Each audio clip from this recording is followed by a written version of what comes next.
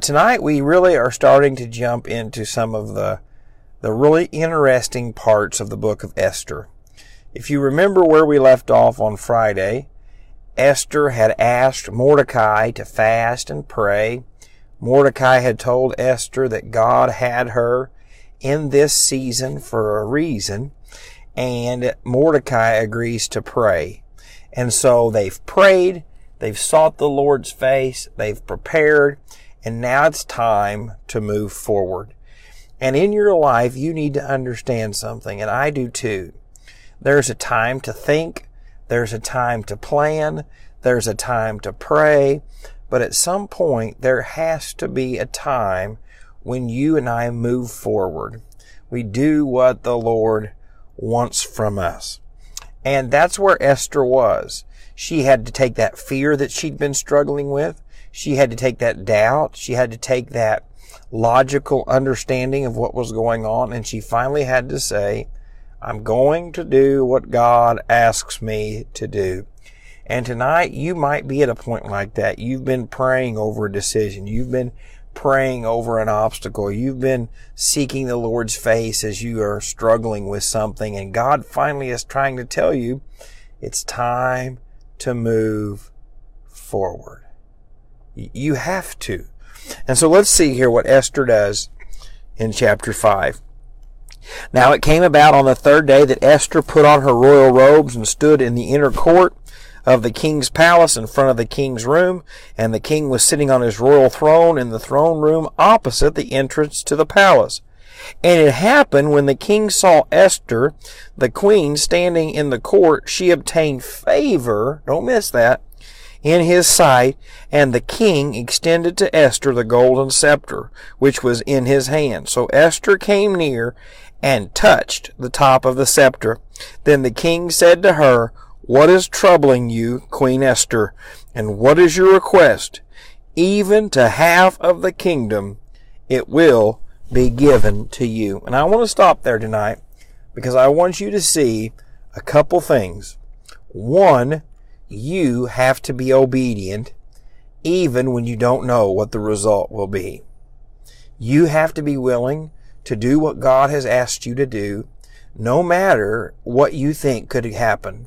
If you're like me, you probably sit around and think about the 10,000 ways that the decisions that you make could go wrong. I am so guilty of that. I can sit up at night and think and worry and just make myself sick.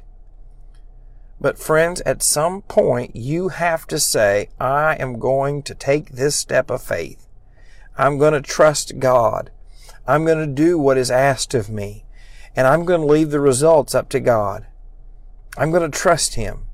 And tonight that might be with a medical situation. It might be with a relationship issue. It might be with a spiritual decision that you're trying to make. And you just really have been struggling. And you've talked yourself out of every thing that you should do. You've talked yourself out of every opportunity that's come your way. And always got an excuse for something. And you're that kind of person like a Debbie Downer, right? Or a discouraged dude or something, it's always something wrong. There's always something bad. And sometimes, friends, you have to just trust God and say, yes, I'll do this. I don't know how it's going to work. I don't think I'm able to do it, but I believe that with God I can. So she believed. And did you hear that? That she found favor. See, you have to trust something. You have to trust that not only are you to be obedient, that God can make a way. God can make it a way with that coworker that makes your life so miserable. God can make a way in that marriage with that partner of yours that is struggling. God can bring that prodigal home that you've been praying for. God can heal that medical situation that you've been facing. You have to believe that God can give you favor with other people, with Him. You have to believe that God can provide a way in your situation. And third, I want you to see that the results were amazing. The king says, I will give you anything you need up to half of the kingdom. Half the kingdom. half its wealth, half its property, half its land. He says, anything you want, it's yours. And friends, I want you to see this tonight. Because if this king knew how to treat Esther, and he was not a Christian, he was not a worshiper of God, how much better does God know how to treat us? Right? Jesus said, if your earthly father gives you good gifts, how much more will your heavenly Father give you?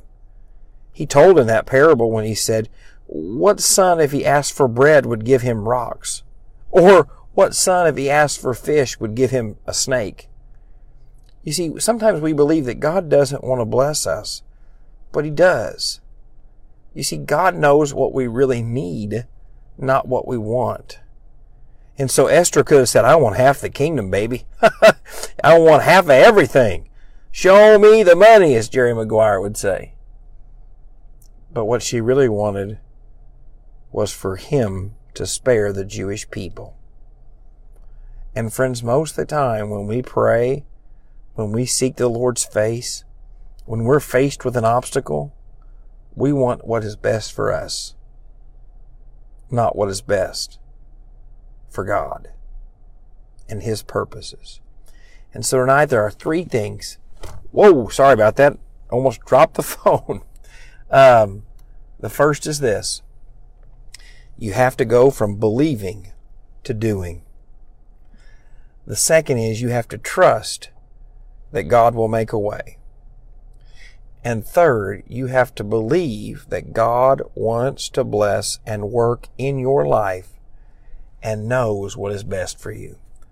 Because friends, if you can do those three things, you will put yourself in a position to be obedient to God, for God to win victories in your life, and to grow in your love for Him, knowing how much He loves you.